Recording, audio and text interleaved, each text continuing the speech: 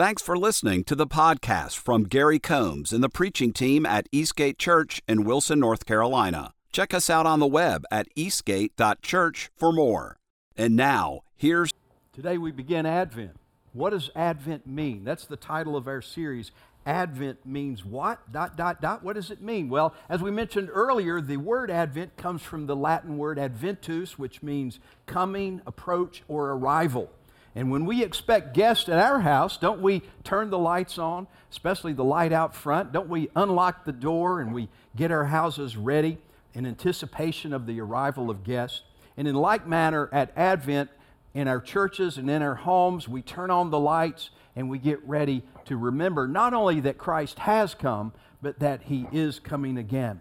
We remember both Advents, the truth of the reality of His first coming and in anticipation of His next. And speaking of anticipation, that's what we're talking about today. We're talking about the word hope, because Advent means hope.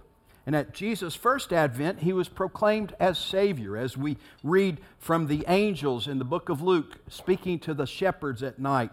They said, "For unto you is born this day in the city of David a Savior, who is Christ the Lord." This is the first advent. And the second advent, we hear the Apostle Paul refer to when he says, "We are those who have longed for His appearing." That's who we are. And that's what hope is. It's anticipation. It's expectation. It's waiting with a sense of longing. And here we are. We rest between two advents. We are the people of God. We are aware of His first appearing, and we look forward in hope to His second appearing.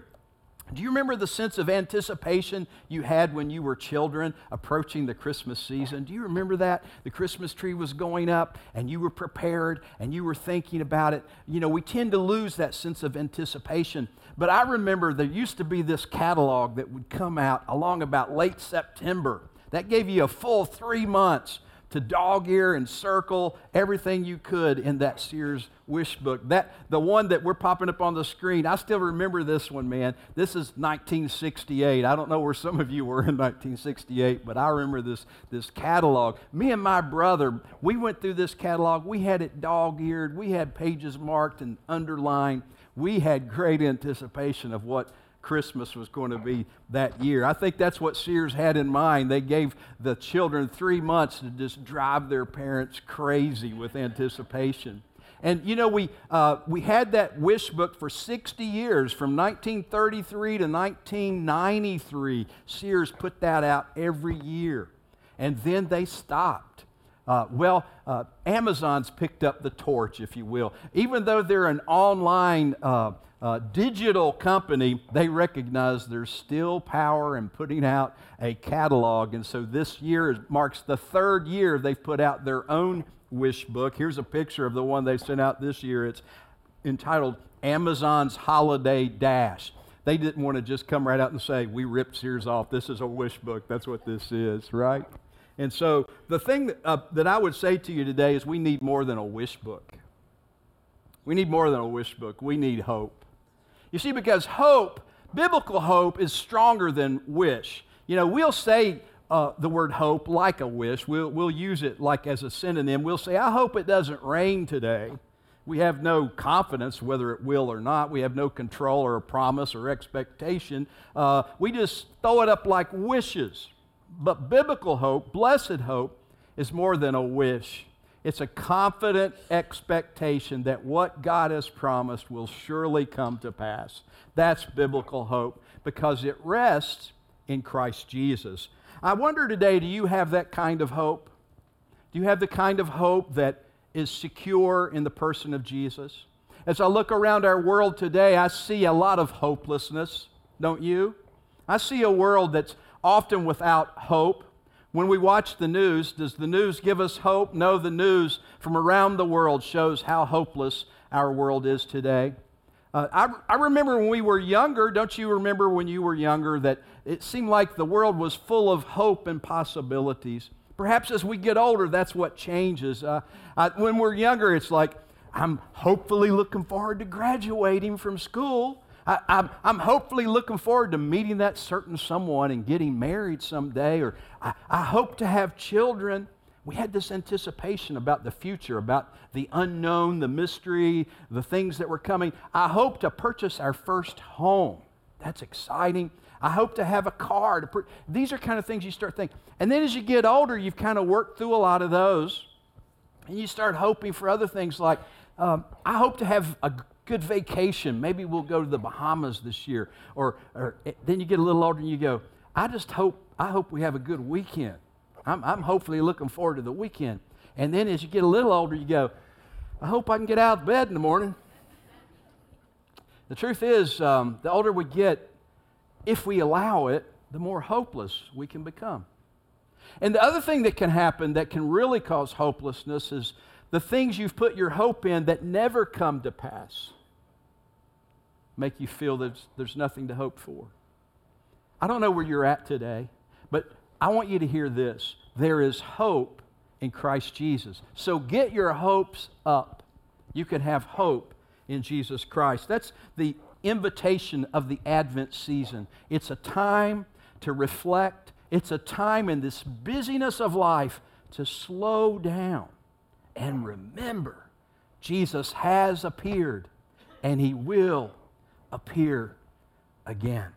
That's what Paul was writing to his disciple Titus, his son in the Lord, if you will, Titus. He sent him down to the island of Crete to secure that church down there that Paul had planted, and he sent Titus down there to be the elder, the chief elder of that church. And he said to him, he said, Titus, I want to explain to you, and I want to encourage you and urge you to rest in the hope, the blessed hope that we have in Jesus Christ.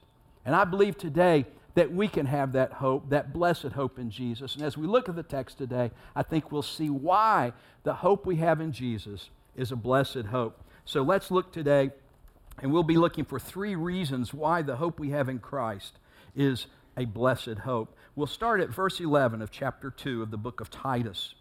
For the grace of God has appeared, bringing salvation for all people, training us to renounce ungodliness and worldly passions and to live self-controlled, upright, and godly lives in the present age, waiting for our blessed hope, the appearing of the glory of our great God and Savior, Jesus Christ, who gave Himself for us to redeem us from all lawlessness and to purify for Himself a people for His own possession, who are zealous for good works. This is God's Word.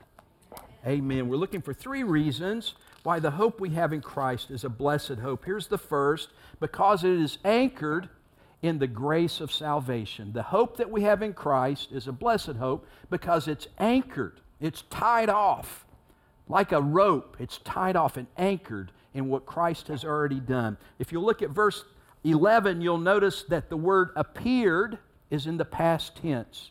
It says, for the grace of God has appeared, bringing salvation. This points to the grace of God, which is the favor, the unmerited favor of God, which is what we have in Jesus. Jesus is the greatest gift of all time. It says in the Bible, for God so loved the world that He gave His only begotten Son. He's the greatest gift. And so that's that unmerited favor. That's what the word grace means. And He's already appeared. So you see Paul's writing this in the past tense in verse 11, that this salvation, this grace, this Christ Jesus has already appeared. That word appeared is in the text twice. Do you see it? It's in verse 11, and it's again in verse 13. It's in the Greek, it's the word that today we get epiphany from, epiphaino in the Greek, but it's the idea of appearance or of coming or to see a great light, to have an epiphany like that. In the Latin Vulgate translation of Titus, it actually says adventum when it comes to that word. It's where we get the word Advent. And so he says it here in the past tense in verse 11, and then in the verse 13, he says it in the present tense, like a participle, that it's something happening now. And so I would first want to focus on verse 11. And then I want to also focus on verse 13 where he says, blessed hope. Do you see that? Circle that in your text. He says we have this blessed hope. The word blessed could be translated completely, happily content. To be blessed to the max, if you will. He says it's a blessed hope. And then this hope, as we've mentioned before, it's not like the common use that we use commonly when we say the word wish. And if you think about a wish is really dependent upon the power or the strength of the one who's making the wish. Or it's not like I'm hoping, like if I hope hard enough, this will come true. That's not like that. This hope, this blessed hope, rests not in the person's strength, but in the person of Jesus and his faithfulness that he has already come. So this hope is tied like a rope anchored around the cradle and the cross and the facts of the gospel of Jesus has appeared. The grace of God bringing salvation has already happened. It's already happened. And so that's what Advent's about. It's about taking a moment to slow down for just a bit in the busyness of our lives and to reflect and remember, because we're a forgetful people and we easily forget the important things and we get caught up in the temporary things and we get worried and bogged down. But just to pull away for a minute like we are doing this morning and go, he did come. I believe that. And my hope is anchored in that truth, that he came. And I have believed him. Have you believed him, that he's the Lord Jesus, that he died for your sins, that he was raised on the third day, and that he lives today? If you have that, you have that blessed hope in Christ Jesus. It's what Peter was talking about in 1 Peter chapter 1. He says, "Blessed be the God and Father of our Lord Jesus Christ. According to his great mercy, he has caused us to be born again to a living hope through the resurrection of Jesus Christ from the dead." And so this hope we have is not a dead hope, it's a living hope, because Christ is risen, and our faith, our hope is anchored in the reality of his death, burial, and resurrection. You see, hope and waiting, well, they go hand in hand.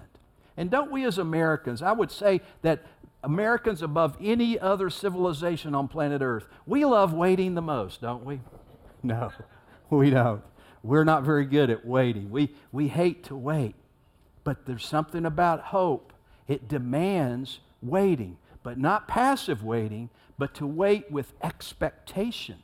So to wait not passively, but patiently. Always looking back. Here is what Paul's saying to Titus.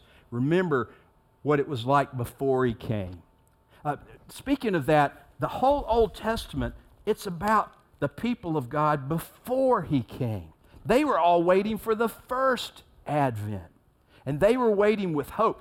You know, there's over 300 messianic prophecies in the Old Testament. 300 places where it predicts what the Messiah will be like, where he would be born. It says in the book of Micah that he'd be born in Bethlehem, that he would be born by a virgin, it says in Isaiah. It goes on to talk about other things, details in Isaiah chapter 53 that describes how he will be crucified and how he will suffer. Psalm 22 even tells us the last words he'll say up on the cross, my God, why have you forsaken me?" Psalm 22, verse 1. 300 times back here, and they're looking for him.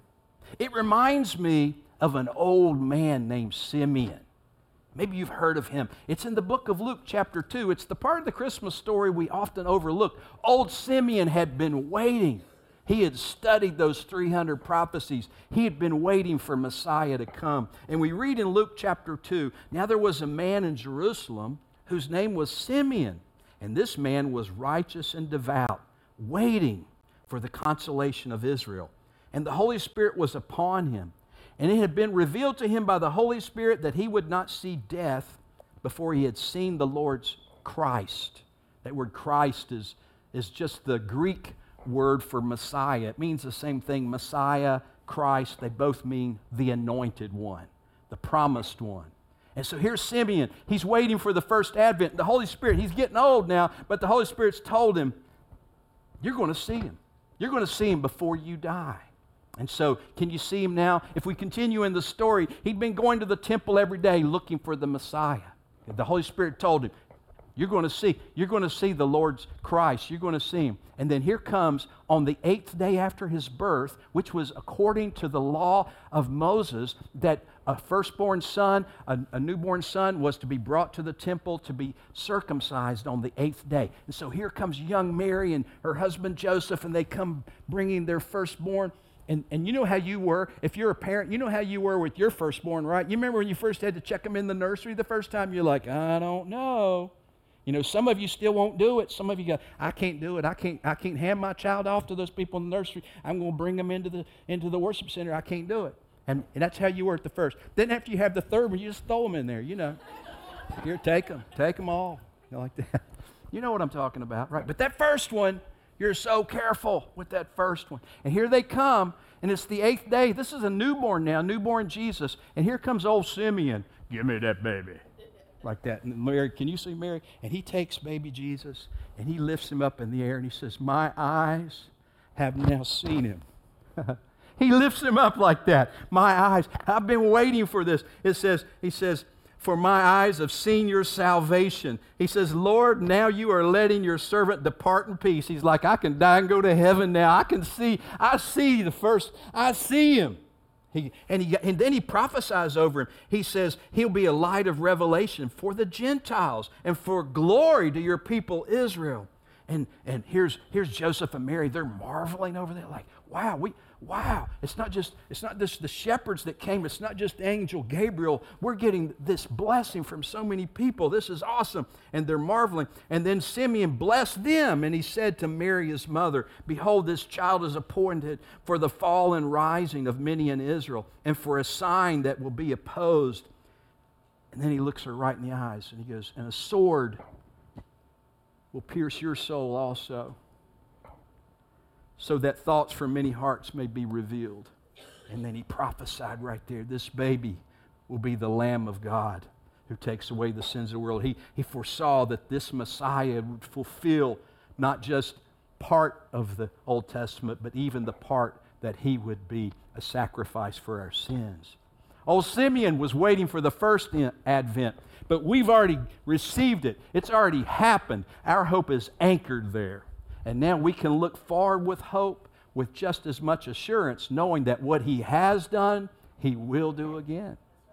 That's Advent, that he will appear again. Do you have this blessed hope today?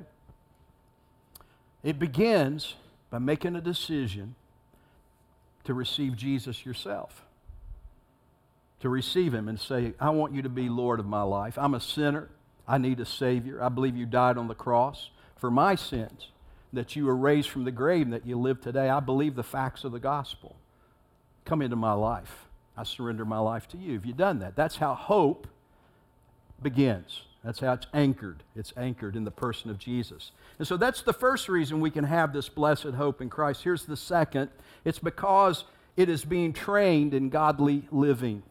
This hope is being trained. This blessed hope, we're now in the present tense. If you'll notice these verses, Paul begins in the past tense, he moves into the present, and then into the future. But now we're at the present, in this present age. We're at verse 12 now, and he says, training us. What's training us? This grace of God that's appeared. It's training us to renounce ungodliness and worldly passions. So there's some stuff to say no to, and there's some stuff to say yes to, and to live self-controlled, upright, and godly lives when? In the present age. Oh, this is present tense hope. This is how to live in hope right now. In the present age, what unusual language. It's as if this present age is something that will have a beginning, a middle, and an end, because it will. I wonder where we are in this present age. The present age is now 2,000 years old. Are we at the beginning? No, the beginning of the present age took place at the first advent. And here we are, 2,000 years later. Are we at the middle of the present age? I don't think so. I think we're well past the middle.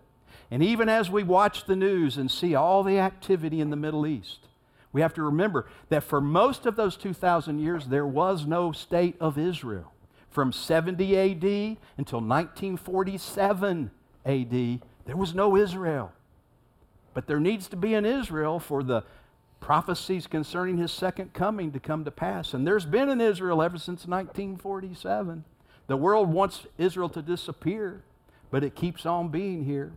We don't live at the beginning of the age. That's when the first advent was. I don't think we live at the middle of the age. This present age is coming tick-tock near the end. And when the end is when he's coming again. Are you with me? Do you understand that the time is short? And so this present age is an age where we first of all should renounce or say no to ungodliness. It's kind of like this. It's kind of like Jesus could come today, so I need to get my house in order. I need to get, like if I got company coming over. Now, some of you are in my small group, and last week it was at my house. It was at my house last week. And so my wife and I, we scrambled around that house. We put stuff under things and all kinds of things to make it look good. My wife, she'd be like, shoot me, like, no, we didn't. We cleaned up. Yeah, we did. I even went in, and it was cold in the middle of the week. You remember last week when it was cold? And we're in Wilson, North Carolina, aren't we? It was cold last week. I put logs in the fireplace and had newspaper under it ready to light. We had coffee. All you had to do is push the button to make coffee. We had all of our lights on. We had the place decorated for Christmas because company was coming. Now, we knew exactly what time they were coming or what time they were supposed to come, and we were looking out the window like, I hear a car. I better open the front door. You see, that's what you do when you expect guests. In the present, that's what you do. You make preparation. You say no to some stuff in order to say yes to some stuff.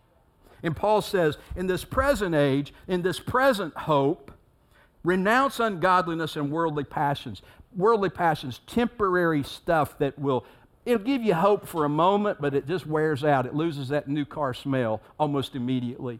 Stop worrying about that stuff and instead start living, waiting, and living for self-controlled, upright, and God. Start living as if Jesus could show up today, like that. That's what it means to live actively waiting with hope in the present age. How do we do this? Well, one way is you get your thinking right. You say no to stinking thinking, and you put on a new way of thinking, a sober-minded way of thinking, looking forward. It says in 1 Peter, therefore preparing your minds for action and being sober-minded, set your hope fully on the grace that will be brought to you at the revelation of Jesus Christ, at the appearing of His return. Get your minds in gear. What if He knocks at the door today? Like get up in the morning and go, Lord Jesus, is the day you're coming back? You believe that? Oh, we're so busy. We tend to pray. We get up in the morning and we go, Lord, I got this to do, this to do, this to do, this to do. Can you help me with these things that I have planned for myself? And we give Him our laundry list. Could you clean this, wash that, and make sure that's a color, so don't put that with the whites. And we're very detailed about what we want and what we plan and what we need. And it's all worldly, and it'll all pass away. Oh, it's important, I'm sure. You'll forget about it tomorrow. You'll have a new list tomorrow. But He's coming again. He's coming again. He's coming again. And this present age will soon be gone. So renounce the things that are temporary to this world. Just put them on the back burner for a while and go, Lord, what do you want me to do today? I'm hoping for you. My hope is in your soon return. You know, it says in the book of Romans that we need the Holy Spirit to help us with this. It says, may the God of hope fill you with all joy and peace in believing, so that by the power of the Holy Spirit you may abound in hope. You know, that's one of the marks that you're walking in the Spirit, that you're living for Jesus, is that you have so much hope, you're overflowing it on other people, so that hopeless people get hope. They just want to follow you around and get some hope, because you have a fountain of hope flowing out of you in this present age, because you know He has come and He is coming again. You know, we've taken several mission trips to places around the world through the years, and this coming year we're planning to take, I think it's our 5th or 6th as a church, trip to Uganda. And so some of you already have attended the informational meeting for that, and others may still show some interest in our Uganda trip. Now, because we've been, we kind of know what to expect. And we know there's some preparations in the present we have to start making. Like we need to go ahead and make sure we get our passport, because you have to have a passport to travel to Uganda or out of the country, right? So that takes a little time. So you can't wait till the last minute to get your passport. You can't just like get on the plane and go, oh, I forgot to get my passport. No, they won't let you on the plane. You got to get your shots. I hate to tell you this, but if you go into a third world country, you got to get some shots. Right? You got to go. There's a place over in Raleigh. We send people that they're experts at international trips, and Uganda. You're going to need dengue fever, yellow fever. You're going to need all these things, right? It's dengue or whatever. I can't remember the name of it. But there's a whole list of shots. You just line up and they hit you in both arms. I mean, you know, you got to do all that, and you got to raise funds, and you got to pray, and you got to plan and prepare, and then you got to pack, and all this stuff has to happen in the present. Because hopefully you're going.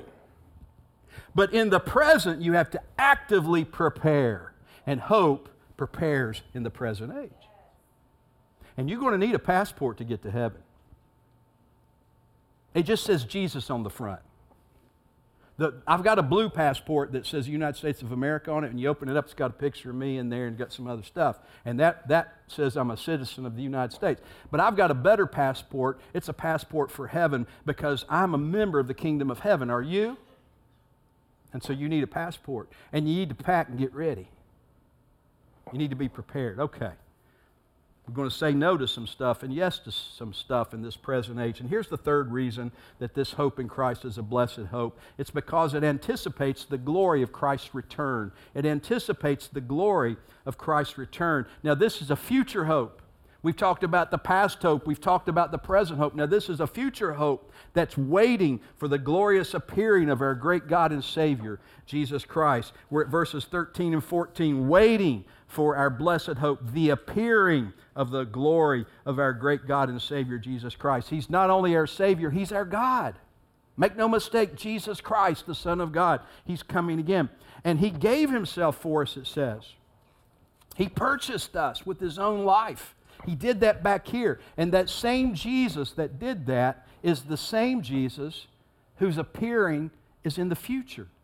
And He will come this time not as one who was born amidst those humble means, not as one who just walked upon this earth and got his feet in those dusty sandals walking the Via Dolorosa in Jerusalem. Not just like that, but He'll come as the glorious shining one, who when John saw Him in the book of Revelation, he fell out like a dead man when he saw Him. He was so glorious. That's the one who's coming again. And He won't be coming in a stable. He won't be coming to Bethlehem. He'll be coming through the eastern gate of the city of Jerusalem. Now, the Muslims have it bricked up, but I don't think that's going to be a problem. I don't think that's going to be a problem for Him to pass through the eastern gate. He's coming again. And when He comes again, He comes to redeem us from lawlessness. He's already paid the price. He's already paid online, and He's waiting for delivery. Delivery of what? You. Where you see that, Gary?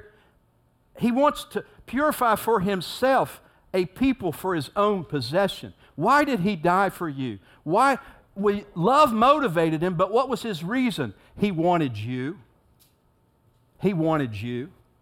What does God need? He doesn't need anything. What does He want? He wants you. He wants you for His own possession. He wants you as part of His family. And so He's coming back again to take those He already bought and paid for. He's coming for pickup. He's already paid. He's got the receipt. He's coming for pickup.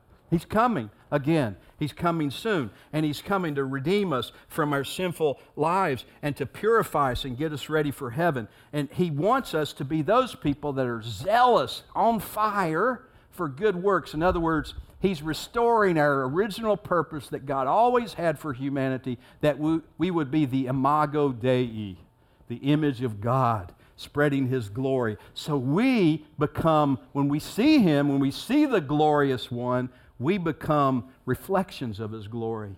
We become His glorious ones as His possession. That's what we look forward to. That's what Advent is about.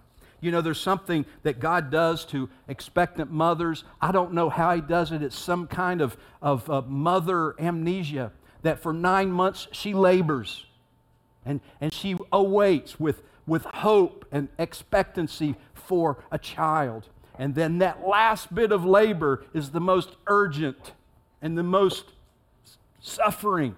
But then as soon as the child appears, and I've been there 3 times with my wife, she goes from groaning to smiling and tears of joy when she sees the child's face, and she immediately gets amnesia about what she went through.